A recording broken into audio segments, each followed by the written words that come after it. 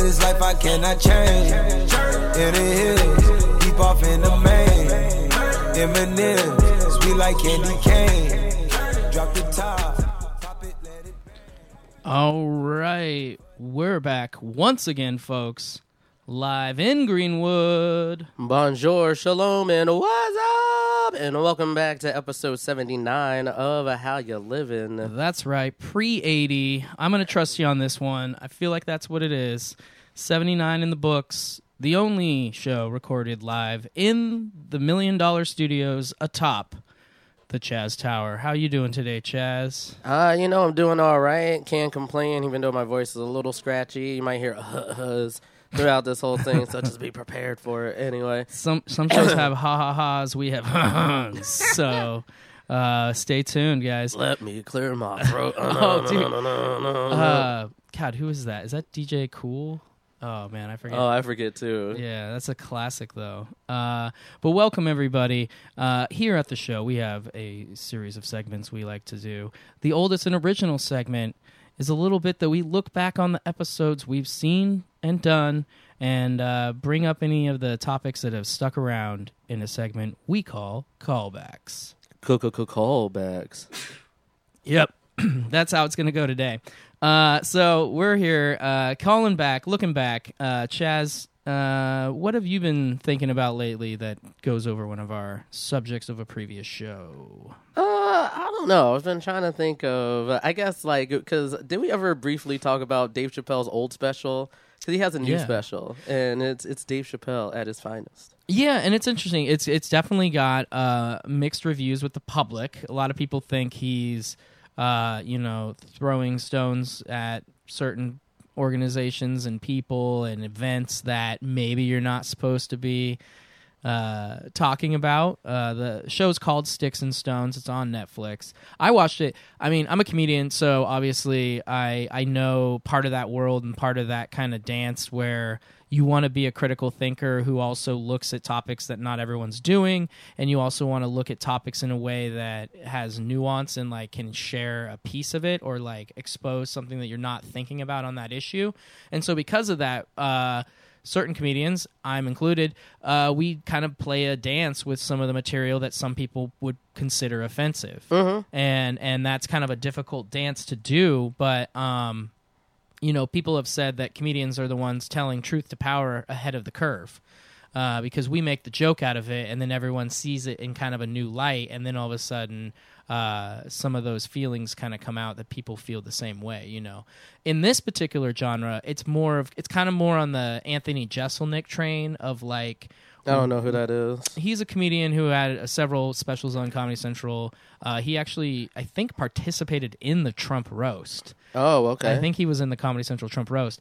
But he's known for, he had the show called The Jeselnik Offensive. And so he's known for pushing the kind of boundary of what people are willing to listen and hear about, whether it be tragedy or political issues. He'll kind of cross the line in opinions of a lot of people, but he does it in a very smart way, and he does it deliberately, and he does it for the education of your mind to kind of see these things that way and also find some funny in the darker side of things. But it's not actually who he is as a person. He's not like a mean guy. He's actually a really nice guy from people that I know that know him personally.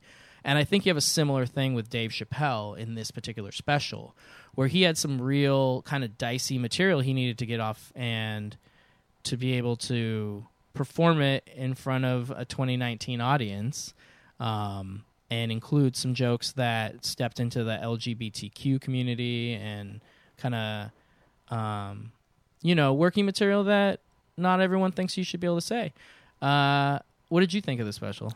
I kind of wanted to approach it from, I know, kind of like a callback when it's a callback, because I've talked about, the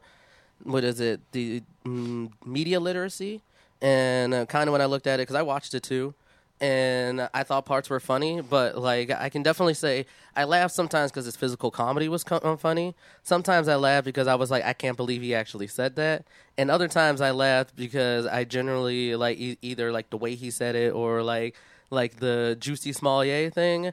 had me crying. I was like, that is not his name. That is not his name at all, even though that's what it looks like. That was just like when, what is it? Bill O'Reilly called Stephen Colbert, right? But done in like a more Dave Chappelle style.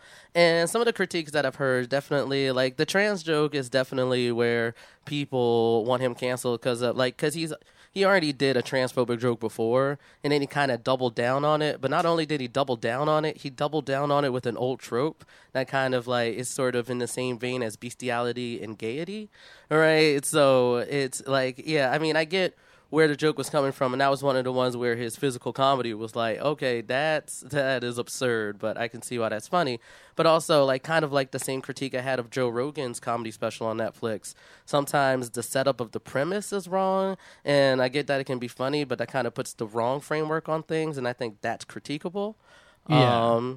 And I mean, what I've seen in, like, because, I mean, I only have one opinion, and, like, I'm not in the groups that are possibly being offended, so I don't really have kind of the right to say what their opinion of it might be. And it would be easy for me to say that he didn't really touch on anything that would be something that would be a direct to something I cared about, you know, personally, or like identified me personally. So in that sense, it's like, of course, it didn't offend me as a special. But that joke, I've only been reading on like two sides. One, there's like the people who say it was really, really terrible. And then I see this other side of people who are like in those communities who say people are mad at him for saying it because he's not in our community, but that those are tropes and jokes and things that we kind of shared and said. And like there's attitudes that it's not a unified movement. It does have some Oh, yeah. I mean, that's not the joke parody. I'm talking about. Okay. I'm talking about the one about transgenders are a weird experience. What would it be like if I was a black man and I thought I was Asian joke? Right? Not the joke about them being in the cars. Not the car one. No. Okay. Well, I mean, I guess I don't. Well, that one I guess I don't remember as specifically because that wasn't what these like kind of other articles were referencing. Yeah, the one in the car joke, I was like I was laughing because I was uncomfortable, and then I've seen on other friends' Facebook posts that like, you know, and I think I saw this one show that I was watching. I think it was a show on Fox where they're like wrongfully accused people, sometimes on death row. And this one woman who was wrongfully accused became a lawyer to help him out. And on one of those episodes, it kind of went over like Stonewall and kind of how like back in those days, the gay community thought that the trans community were holding him back in some ways. So when that came up in the special and he said that, he's all like, yeah, and this person thinks like you're making it take longer for the rest of us, right? I was like, oh, I've seen that other places. So like that seems like a poignant critique in a sense. So I feel like his comedy special was a mixed bag of kind of like problematic things that frames the struggle incoherently and incorrectly, and other times he did make cogent critiques of certain aspects of society. So okay, well, I mean, it's interesting. It got at one point it had a critical Rotten Tomatoes of 0%. They only had 4 critics review it, and they all trashed it. And then immediately following that, it got a 99% audience review. Yeah, no, that seems about right. The critics are there to be critical, and the audience is like, but did I laugh? And then like so. Right. Well, I mean that doesn't happen to every comedy special, so it was kind of interesting. Yeah. You know, I think if they'd had 40 critics review it, you wouldn't have had those few weeks where it sat there at 0% or whatever. But it's all relative. I mean, the thing is, Netflix allowed it. It got put on the air. It's out there. You can't actually cancel Chappelle, really. Especially over this particular, like, it's saying something, and it sounds, because it's like he's gonna make another special. You watched it, I watched it. Like, if 100 million people watched it, you know, they'll pay him to do it again. Oh yeah, no, but I don't think the point of canceling is totally a money-based thing. But I kind of, let me double back, because like the whole thing I wanted to view it as is like, you know, all media is created with a purpose and a particular point of view. And I do, to some degree, feel like he created this special from butthurt.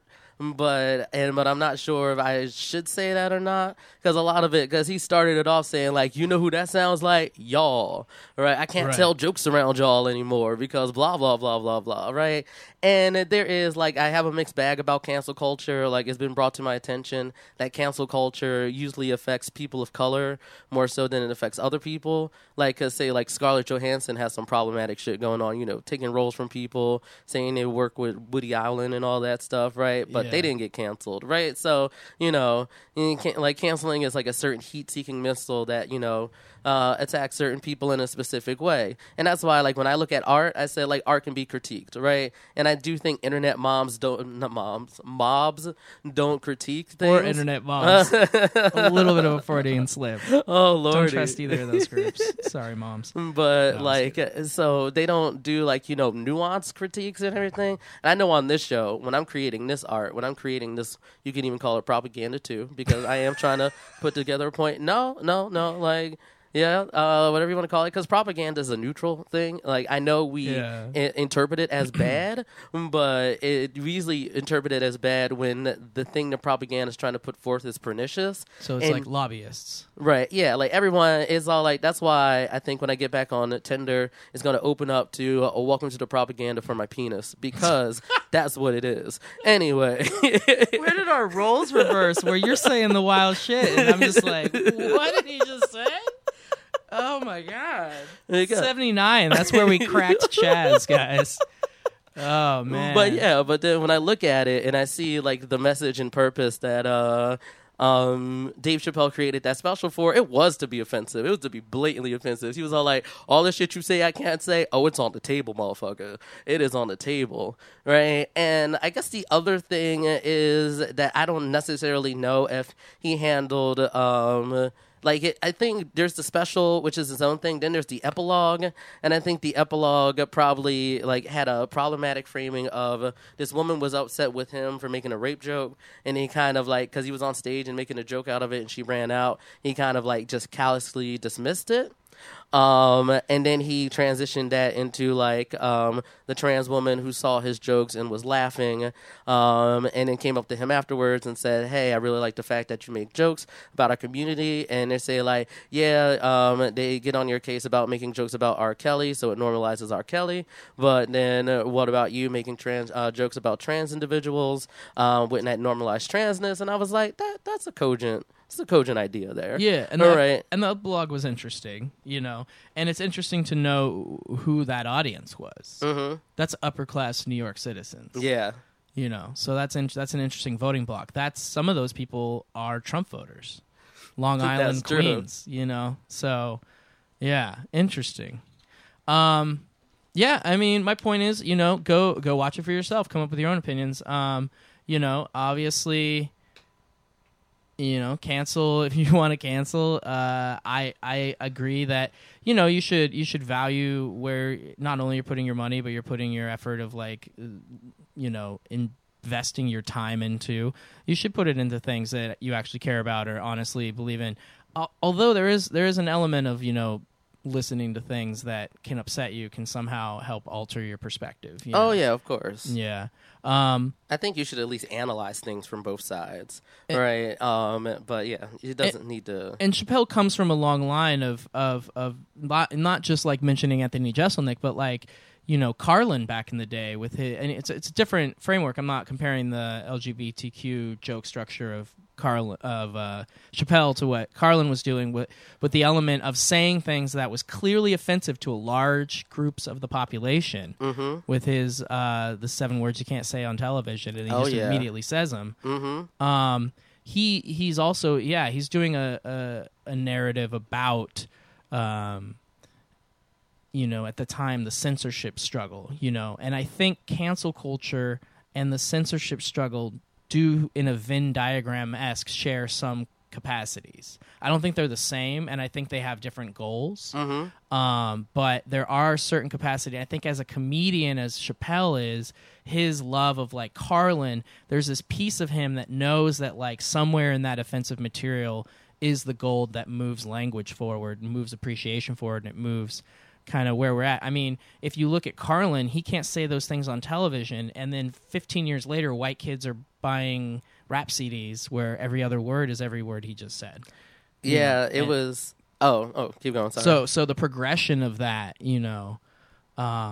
is interesting, and you almost wonder if, kind of like I was saying earlier, being the truth to power, kind of the first to say the things, if Carlin kind of is the reason why, FX after 9 o'clock can say shit, Yeah, it was very funny. I went to a wedding a week ago, and I was in the car driving to the ferry, and I didn't realize there was an edited version of Good as Hell. But I didn't realize that hell, because I'm a child of the 90s. That's where I had my formidable years. So I think back then, damn was even hard to say. Damn, hell, you couldn't say, you can only say shit on HBO. That's why HBO became the shit, right? Because saying shit and fuck, like we're saying it right now. Oh my god, whoa, right? Yeah. But so when I forget what it was, but they edited out something. I think that was either fuck or I was thinking it was fucking Good as Hell. But then they left hell, and I was like, wait, hell isn't editable? All right, you don't need to edit that anymore? And I was like, what is, oh my God, I don't understand the world anymore. Right. So it was definitely an eye-opening thing. And I also went to a party where people were, it was this one song that I forget the artist, but they're like, yeah, but you have to play the edited version. I was like, there's an edited version of this song? So and it's interesting because I grew up with a lot of the edited versions of songs. One you might remember from back in the day was all skeet skeet skeet, that one, right? The unedited version is all skeet skeet motherfucker, all skeet skeet goddamn. But the edited version it says all skeet skeet skeet skeet skeet skeet, all skeet skeet skeet, goddamn, right? And a skeet skeet is problematic in itself, but if you don't know what it means nothing to you. It's just some sound. But eventually they edited that. Once Skeet became everyone knew what Skeet was, because my friend was laughing so hard when the edited one would come on the radio. He was like, they're just saying jizz, jizz, jizz, jizz, jizz, jizz, jizz. What the fuck? How does the radio let them get away with saying that? And getting crap past the radar. And I think now it's all these right, it's just they just cut all of those words out. Wow. And you just hear him, but then you hear him say, but goddamn, he can say that still.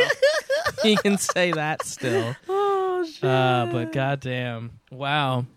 Well, the world is crazy and the specials are out there, and someone else will come out with another narrative that kind of moves it. There's other comedians that have very progressive specials out there that are getting notoriety and coming on the main programs of Amazon and Netflix and Hulu. So go out and promote a comedian that has some values that you share if you're offended by Dave Chappelle and stuff, and hopefully that helps push some of the narrative in a direction that you're comfortable with. It's kind of the angle of comedy ultimately, is to be a voice for everybody and every kind of angle we can do it in. That being said, that was a pretty intricate, long version of our first segment callbacks. Yeah. So we are officially in the episode 79, and we've got all kinds of things. I feel like we've been pressuring you to get your update on a person in time for the Democratic debates a little late in the show. So what do you think if we go into your deep dive and see if that kind of spurs us into greater talk of politics? Well, I was going to say we could go over a review of what's happened in the election since the last time we have gotten together, because a bunch of people are not running anymore, like Hickenlooper and our man Jay Inslee, and also Kristen Gillibrand, which we said last week we were going to do. But I was then midstream, it's well, I'm out of the race, and then I was like, oh, okay. Yeah. But then we switched it to the Amy Klobuchar, because I'm trying to do woman, man, each one, just to make sure we have the space for that there. But yeah, so I think there are some instances, because I got an email from John Hickenlooper that he's running for Senate now, and I think that was one of the criticisms of the wide field. It's all well, I mean, run for Senate. Like, we need you in the Senate more than we need you as president. Right. Right? Because it's a Right. gestalt, like, legislative body, not just the presidency. Although the presidency is a pillar of that. That's necessary. But Right. I will give it to the process. It's been moving a little quicker lately than I've seen. I think we might get down to 4 or 5 candidates in the next month or two, which I like. yeah. To give you kind of the number rundown as I was aware of it through the Washington Post poll, it's Sanders and Warren are hovering around like between 15 and 17%. You still got Biden in the lead, but now he's holding at like 19-20, and then Kamala got hers cut in half. Yeah, she had that nice spike because she had that zinger, but then like people are like, Kamala Harris, no. Yeah, yeah, and so she's down to around 7, and then you've got what is it? All the like Yang and Buttigieg and all them kind of in the 2 to 5%. But yeah, so basically, Bernie and Elizabeth Warren are pretty neck and neck, and so Elizabeth's been making some real strides on Biden as far as the polls. And then as you're saying, all these people are dropping out or they're getting into other races. It's happening a little quicker than I expected, so that's good. I don't think we need to drag this on too far. I think we need to kind of figure out what boat we're going to get in and then really kind of steer that boat in the right direction because, we've got a big fucking orange monster to go up against who says some wild-ass shit, and... Oh, yeah, and there is a person who said that he's primarying Trump as well, too. Yeah, who is that? He ran Joe Webb? I think so. And I mean, there's a bunch of people who say, like, Yeah. Joe Walsh is one of them. There was someone else that I saw that said they were primarying him. I don't know. Like, I think the GOP has a national committee, and they're the ones who can say whether or not they're going to have, like, debates or something for it. So I think there's a very bureaucratic way they can stop that. But, like, right now, kind of like going to the big ones. Actually, let me see who is registered for the next debate, because I think some people are being left out. Well, it's 10. I know that it's 10. So it's the ABC debate. And we know it's Biden, we know it's Elizabeth Warren, we know it's Sanders. And then I'm going to say, and Amy Klobuchar's there. So then it's probably Buttigieg, Yang, and then we've got a few more. All right, what's the... Let's see. So right now we have Biden met both criteria, Buttigieg met both criteria, Harris did, Sanders, Warren, Booker, O'Rourke, Yang, Castro, Klobuchar, Steyer, and right now... according to this Wikipedia post, Gabbard and Williamson are pending, but I don't know if we're met the date where they need to yet, so they might not be there on the stage. Well, and Gabbard, didn't she drop out? No, I think she's still in it. She's still in it? Okay. I haven't heard anything about that, but it might have come up in a news feed and I missed it. So as of now, like the 8th of September. Yeah. And she's in the race in my mind. But looking at it, like, of course, we have the front runners of Sanders, Warren, and Biden. And it's kind of seeing, like, who's going to jockey for that spot. Also, but I feel like Buttigieg, Harris, Booker, O'Rourke, Yang, Castro, and Klobuchar all need to do something in order to make themselves stand out. Yeah. Or else, like, honestly, I think O'Rourke hasn't really done jack shit to stand out. And honestly, he's probably one of those individuals that probably should run for senator again. Okay. Because he almost beat Ted Cruz when he did, right? And he's using that because, like, if you look at the reason why he's in this debate is because he has enough supporters from Texas that they can just support him being in that state. Well, he still needs it from, like, 4 other places, I think, for this one. Yeah. But then, like, Booker's been, like, a little milquetoast, like, a little lukewarm. Like, he hasn't really, like, I feel like he's been on the coattails of everyone else's thing. I don't know what his big flagship platform is. I don't really know. Like, he just seems like he's just there, right? And he's already a senator, and we kind of, like, it would be cool if he stayed senator. I mean, so I'm sure it's, gun control, minority issues, and immigration. Yeah. Are kind of keys that he kind of, leans on. Let me see. Who else? Yang. See, I'm not a big fan of Yang anyway. I think Yang should be someone that primaries Trump. Because I feel like while he on the surface feels really progressive, the fact that he wants to do UBI with a VAT tax and also doesn't really consider kind of the quote-unquote entitlement programs and how they would help individuals like, for instance, I think a great critique of the UBI is like you're giving people straight cash and landlords can take that. But food stamps, landlords can't take that. So why would someone have to give up their food stamps in order to get their free money? And like that sort of thought process is something that kowtows to individuals who would say something like those are entitlement programs. And in order to balance the budget, we need to get rid of entitlement programs. That's why like constantly I'm like, Andrew Yang needs to primary Trump because even though he seems like he's democratic in some of his progressive things, I think he really appeals to some more libertarian values and some more conservative values when you really dive into the meat of his proposals. Right. Yeah, and so that's going to be on Thursday here in September. So that's going to be on ABC, and we'll kind of see what happens there. It's going to be one of the top two kind of next debates that are really going to shake up this field, whether it shakes people out or surprisingly shakes some people up. If somebody really gets the right talking points and somehow challenges some of the leaders in the debates to be seen as though they're kind of equivalent, they might be able to come up a little bit. We'll see. I definitely would support in Colorado, Hickenlooper as far as running for Senate. That's pretty cool for him, and hopefully he can get that kind of train moving. He obviously, I went there once to support the Great American Beer Festival I worked for a brewery, and then I also was doing a beer podcast. And Hickenlooper was the guest speaker, and he's really intelligent. And he actually supported craft beer. He ran a brewery for a while.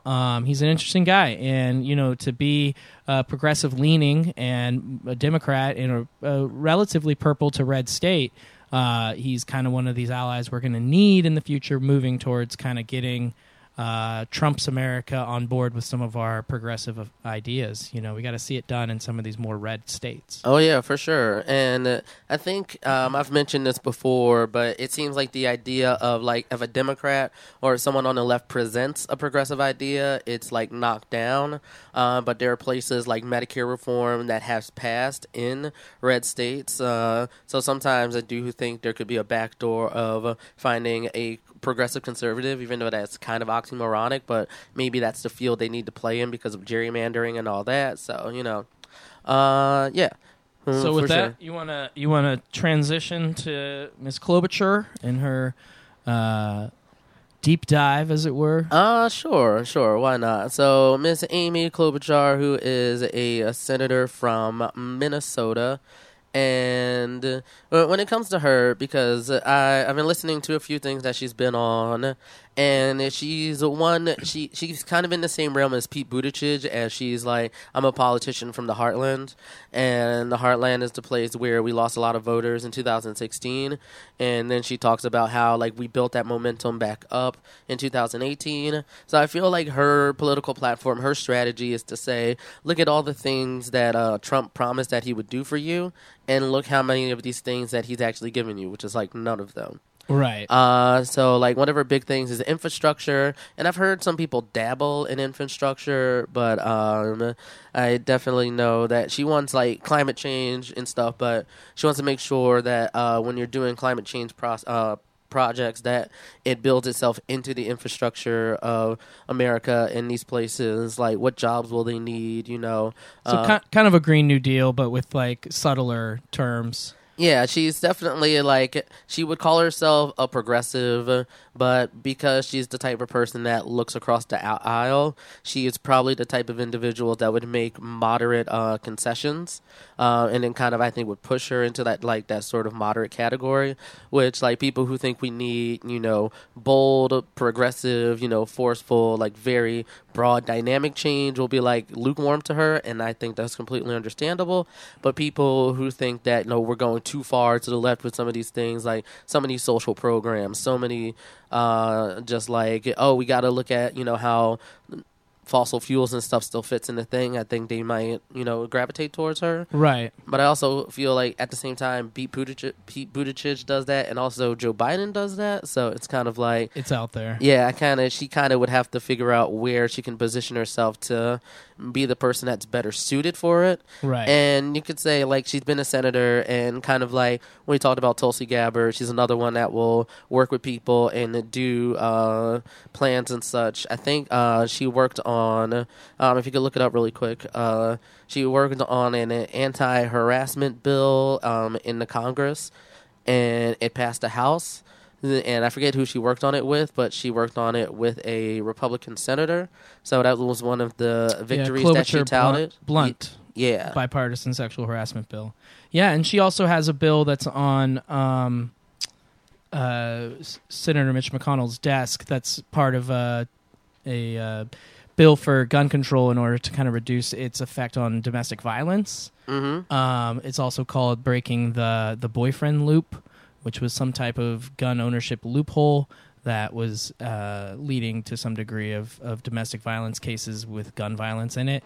And and then there's the secondary one she has that's mandatory, background checks, even just the minimal ones we have for private purchases, because that's something that doesn't happen. It's often been called the gun show loophole.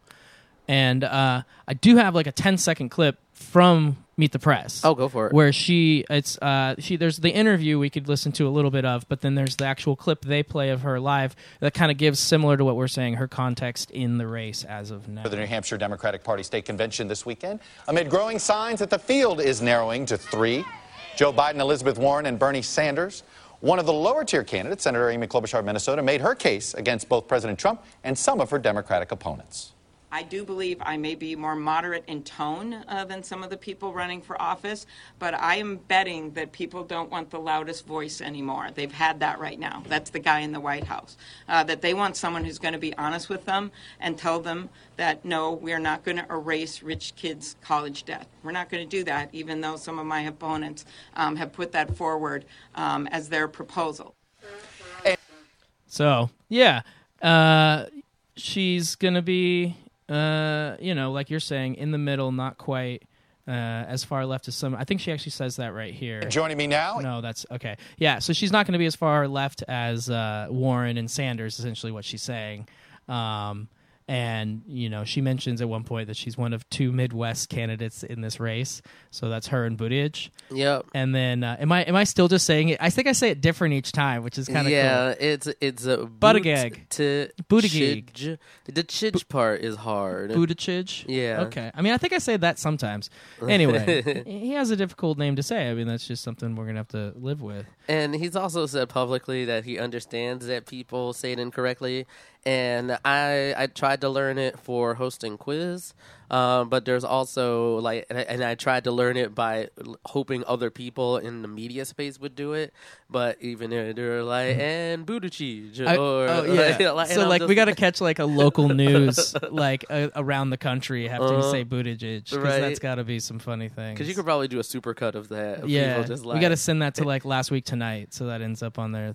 Exactly. And now this, Buttigieg, Buttigieg, Mr. Buttigieg. Anyway. Yeah, so But yeah, they're too bad. Which is kind of a it's a little bit of a slap at Biden because Pennsylvania, not officially Midwest. It's kind of got that. I mean, you could say like middle Pennsylvania has that in a certain degree. Yeah. And it kind of feels in a certain sense that way, but like the metropolitan areas. Yeah. I mean, there are a lot of similarities to like the big metropolitan areas on the coast, like Philadelphia, New York, Boston, to kind of the smaller mid-sized cities like Indianapolis, Chicago. Well, Chicago's a big Pittsburgh. one, sorry. But yeah, Pittsburgh, Indianapolis, Cleveland, Cincinnati, places like that. So, But yeah. not so much Scranton, which is Biden's hailing. So Oh, she's kind of slapping Scranton. Scranton in the face a little bit. Yeah, exactly. Endless paper for a paperless world. Endless Biden for a Bidenless world. But I just wanted to take a quick look at what she would do in her first 100 days as president, kind of like, bullet point it. Of course, which almost everyone has been saying, and I agree with it 110%, but also know it's going to ruffle some feathers because of people who make their livelihoods from fossil fuels, is to get the United States back in the International Climate Agreement on day one. This next one, which I also think is very important, and I think a lot of people are trying to work towards, and this is immediately suspend the Trump administration's effort to eliminate the Affordable Care Act's protections for people with pre-existing conditions. Because that was one of the big things, even though, that Obamacare is supposed to be a public option, but, became this weird quasi, exchange thing. The silver and gold and bronze options. Right. And some states only had two. And yeah.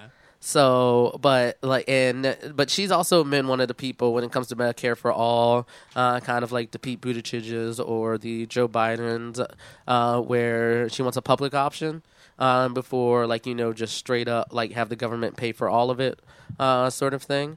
So she's there with that. Rebuild our relationship with our allies and restores America's standing in the world. That sounds like a direct sale to Midwest Trump voters. We got to make the Midwest reasonably good again. I mean, yeah, I guess that paints to because his foreign policy has been weird. It feels like Trump does a lot of things just to spite Obama not knowing what good it was supposed to do, and now it's creating problems. Specifically, Iran always comes up with the nuclear deal, and how that was supposed to stop them from doing nuclear proliferation for the use of weapons. We actually had travel visas increase. For a minute there was a chance of normalized relationships with Iran. My mind was blown, and then he went ahead and just did. That's gone. Right. I mean, the likelihood now is maybe not a war. Yeah, exactly. So definitely she said she would go and do that and try to get back into that. Here's an interesting one. Immediately allow for the safe importation of prescription drugs from countries like Canada. Because, of course, if you don't have insurance, usually with insurance you only have to pay usually a small copay if it's good insurance. But people's insulin costs $400 and something when other places it costs $10. Right. Right, and that's because, they have a public option, socialized healthcare, and they actually negotiate with the drug companies to minimize their need to profit off of their drugs, where in America, profit is everything, right? So they can... Yeah. It's you wouldn't even say it's actually the bottom line. It is the line. Yeah, exactly. In capitalism, it comes down to that. And that's going to be the socialization of this whole democracy, and it's not going to become socialism. We're taking social capitalism, essentially. We're working in the framework of capitalism, and we're adding human interest to it. Because when you just go to the dollar, you cancel out a lot of people, and you end up pushing people into spheres of poverty and spheres of discrimination and all these things. And ultimately, profit these smaller spheres of already risen tides, and and this is going back generations. I mean, the original Roosevelt, Teddy, had to deal with robber barons, and was this antitrust movement, and the trusts were huge owners of land and of industry and very specific commodities that were important for daily life: salt, sugar, clean water, all that kind of thing. So looking at our future, and we keep hearing these same conservative arguments about the free market and about money. When do we finally shut them up with the fact that hasn't proven itself? We've given it that shot. That's what the chance we've been doing the whole time. Yeah, I mean, and it's a big question of why should everything cost money? And there's a lot of like assertions just like meander underneath everything. Like, you ain't shit if you don't have a job, even though you could be on disability. You could just, have other problems that aren't normalized by society. So people put you on the margins and they don't understand how that affects your ability to work. So there's a lot of things built into it, and I'm trying to get better and more about critiquing those things because I'm learning about more and more of them each day. But I guess one other thing that I will mention from Amy Klobuchar's thing is that she wants to revive aggressive protection of voting rights. And I think when she was on Pod Save America, she was talking about how there are about 14 different states that don't have like backup paper ballots or something like that. And she also talked about how Russia really did attack our elections, right? And she used the analogy saying like, no, they didn't do it with tanks, but they actually tried to hack into different voting precincts. They actually got into 2 counties in Florida, and we know how much Florida swings elections. Yeah. Right? So that's a big one. And so I agree with her that, like, I think right now, one of the reasons why we're woefully ill-equipped to deal with elections in a way that allows for everyone's voice actually to be heard is things like, life gets in the way of it. Like, we're privileged as fuck here in Washington where everything's a paper ballot. So, and we get the paper ballot like a week or 2 weeks before we actually have to vote. So you can like sit down, talk about it, do your research, become an informed a voter before you actually vote. And you can, as long as you have the ability to put it in a mailbox, then your vote's going to get counted. And I think that should happen in other places, and I would hope to see legislation in the next Democratic administration that would do something like that, along with other comprehensive things like you don't need IDs to actually register to do voting, that voting day actually be a holiday, right? And actually more employer practices that says, hey, you should be able to get time off in order to vote. But also probably, I think one of the last ones is like the voting infrastructure is left up to the states right now. So I do think and the bill probably does all this. So I'm probably just talking to things that people who have read it or heard about it probably do, but adding money to add more infrastructure to voting places. If you need to go in polling, like making sure they have everything they need from the most up-to-date voting machines to more locations open that allow people to vote. And just make sure like that barrier to entry, because I think left up to the states, of course, the more progressive states are going to give you a more open chance to vote, and the less progressive states seem to always use pernicious tactics in order to stop people from voting, which is a big debate. Like, you can't tell people, like, telling people that voting ID laws are racist to go like, but they're just trying to protect their identity. There's like, but there's been no thing that shows that they need to do it in that way, right? And it's not like they have a photo of them there. Like it's not like photo ID. Oh, is that you? Like every time I voted when I was in Philadelphia, they didn't have a voter ID. They just say, "Is that your name?" Yeah, all right. And I guess they have like your address and all that stuff. But yeah, so it's not foolproof. Yeah. But, yeah, and, states have made headway on this, and so there are examples that are in practice that are working. I mean, it's really funny, right now it's serious because the Trump administration and the type of people that support him, like, blindly.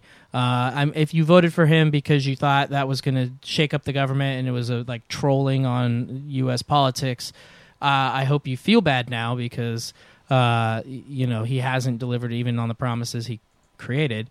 But it's like our country's almost heading to where the solution is, well, we just give our voting to Simon Cowell and we just include it in American Idol. So it's like when you're voting for the next American Idol winner, also be sure to cast your ballot for American president during the second half of the show, because then at least we'd get our participation up a bit. And, maybe we'd have our Madam President Kelly Clarkson. All right. Yeah, she did just get a new show That where it's like a talk show, kind of the middle of the afternoon sort of thing. Same time as Ellen, same time as Dating Myself. Sally Raphael was on, or Ricky Lake was on, like things like that. So that should be interesting. But yeah, with that, I've got a little interlude callback in regards to Hard Knocks, because I was like, check out this show, and the show was great. We'll see how this year's Raiders do when they kick off tomorrow on Monday Night Football, but they're going to be doing it without star of the show and star wide receiver AB. He is not going to be. Antonio Brown is not going to be with the Raiders this season. He was released on Saturday, and in about a 3-hour window of open opportunity, he then signed with the New England Patriots. Oh, Lordy. To a 1-year deal. After dealing with his cryogenically injured feet, not wanting to wear the helmet that the NFL was assigning him, and missing certain practices, and at one point getting into an argument face-to-face where he called his general manager a cracker, AB is no longer in California. He's moved on. So that's a little callback to Hard Knocks. They missed that episode, though, because the show's only 5 weeks long, and that happened this 6th week now. Oh, damn. So it's not actually, there's no footage of that. What an interesting show that would have been. But today, for my little interlude, it's not Hard Knocks that I'm talking about. It's the American and worldwide institution we know and love. When your grandma's in town, she always wants to check it out. It's the museum. Oh, shit, okay. Museums, man. I think, the idea of a museum has evolved over time. Obviously now we probably, with pop culture museums and comic book museum, we've moved into like, it's not your grandma's museum anymore. But they're still out there, the classics. First of all, obviously, the national museums in D.C. Oh, yeah. So, and they're always free. All the Smithsonian ones are free, which is amazing. And they have some crazy, amazing artifacts there, or information, or displays that, transcend generationally, what types of people are portrayed, or cultures that are portrayed. Items and the types of items, range from, things that cultures were using 1,000 years ago. Oh, yeah. That were collected at some point to, cars of the 1950s or something. And then, there's other museums in D.C. There's the Spy Museum, which is really cool. It's got a history of kind of the CIA and things of that nature, the KGB and kind of agencies around the world. What is the Mossad? Is the Israeli one? I can't recall off the top of my head. I think so. But yeah, so they have kind of, and that one is for pay. You have to pay to go to that one. There is also a free tour of Lincoln's house, or the Lincoln house that he died in, which is across the street from the Ford Theater. Oh, okay. And you can also tour the Ford Theater. And so those are museums. And then here in Seattle, we've got some great museums. We've got the Seattle Art Museum, so you get that classic kind of art stuff. Usually they'll have some type of culturally inspired presentation on top of kind of the live-in, what do you call it, the shows that are there all year. And then they have the kind of touring things around the country that arrive there. We have the Flight Museum here. Oh, I love that place. In Seattle, which actually has whole aircrafts, and it's on the grounds of the original Boeing plant and manufacturing, which includes this old red barn that was built in the early 1900s and was kind of the main manufacturing center for Boeing for some time. And then, in New York, you've got the Met, Metropolitan Museum of Art, Museum of Modern Art, MoMA. Here also in Seattle, we have the Experience Music Project, formerly. Now, right. It's Mopop. Yeah. For the Museum of Pop Culture. Oh, yeah. Which still includes a lot of the music-based items of the previous museum, but now has expanded it in kind of a Comic-Con-y way. It's kind of all things movies, all things TV, all things collectible. Yeah, because I think the Experience Music Project was combined with the Sci-Fi Museum. They were always next to each other. and I think you could just get one pass for both of them.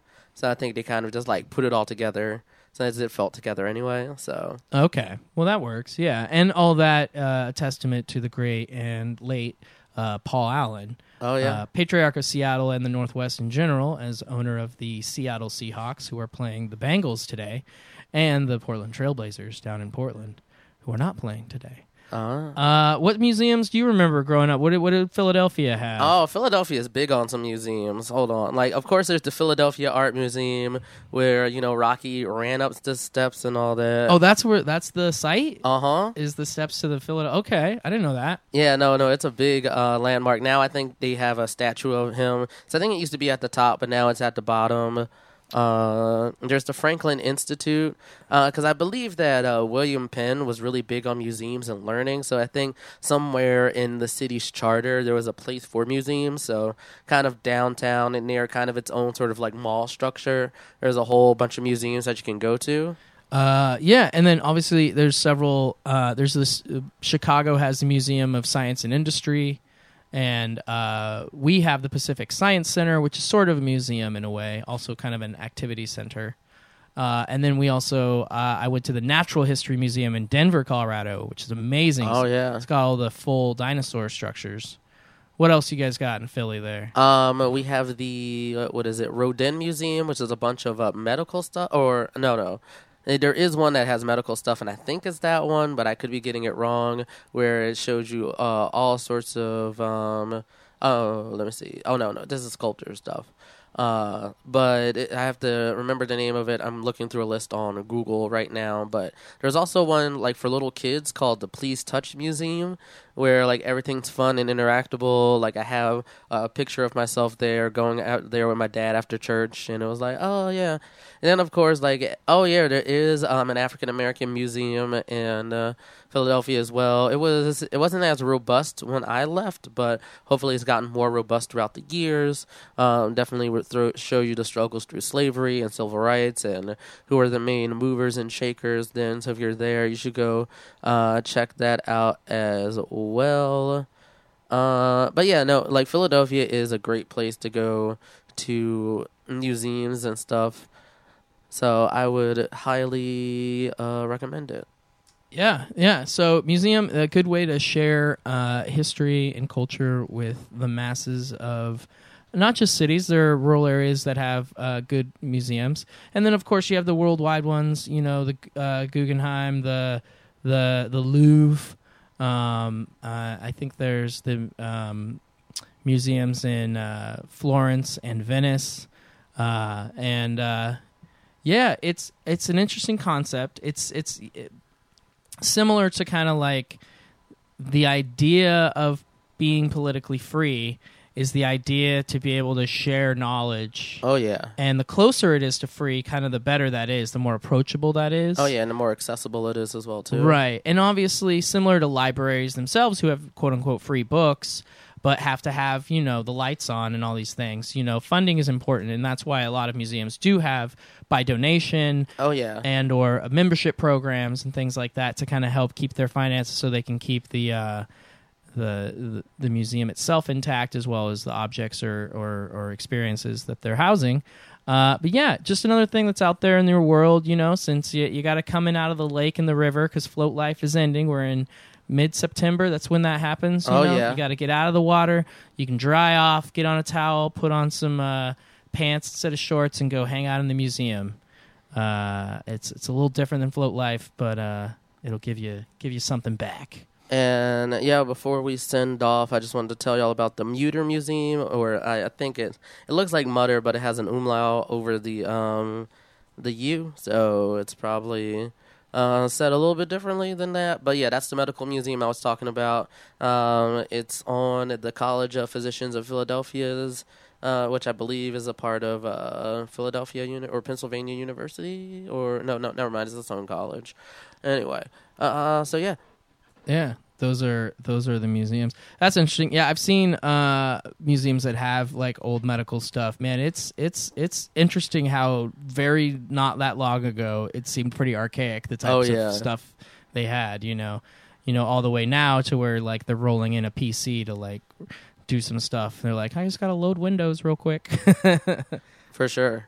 But yeah, man. I mean, do you have anything to send them off with to let them know about in the future or things to look forward to? I mean, I wanted to this a YouTube channel called Coffee Break actually had a really good video on profanity that apparently has been privatized now, but I guess you can watch part 2 of it called New Bad Words You Can't Say, because the other one had it was has a principle about what makes words bad and kind of why you can't say those certain things, and I think it's a good addendum to our conversation about Dave Chappelle, and it mentions people like George Carlin and Chris Rock and how they've pushed boundaries on profanity, so yeah.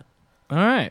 Well, with that, guys, thank you for listening, as always, to our free little show here, How You Living. We appreciate it. You can get a hold of us at hylbox@gmail.com. That's hylbox@gmail.com. It's the How You Live in email box. Also, you can get a hold of me directly at Seatown Mayor on the Twitter sphere. It's because I am the local politician guy trying to help out your municipality along the coast. Chaz, how can they get at you? And, of course, for my value extraction portion of this podcast, of course, if you hear us on iTunes, give us 5 stars if you like it. It builds out visibility. Share it with your friends. We're on all the platforms now. If you're using an RSS feed, you can find us on Google podcast. You can find us on Spotify. And so, yeah, get the word out. I'm not big on social media these days, but you can always follow me at Chazbaz on Twitter and at Chazbaz on Instagram and Chazbaz on TikTok. So, yeah, that's about it, though. And, yeah, on this afternoon of the kickoff of the NFL season for my Seahawks, go Hawks. Chaz, it's been fun. It's been fun indeed, Mikkel. We'll see you on the flip side, guys. Don't forget to be awesome. Peace. Later. Did all the favors, they never repay me. It worked in my favor, cause nobody said. Brand new whip, got no keys. Tell my clothes, no starch, please. Soon as I nut, you can go leave. Got M's in the bank, like yes, indeed. Cartier glasses, I won't even Pikachu. Yellow Ferrari like Pikachu. I got them waiting and watching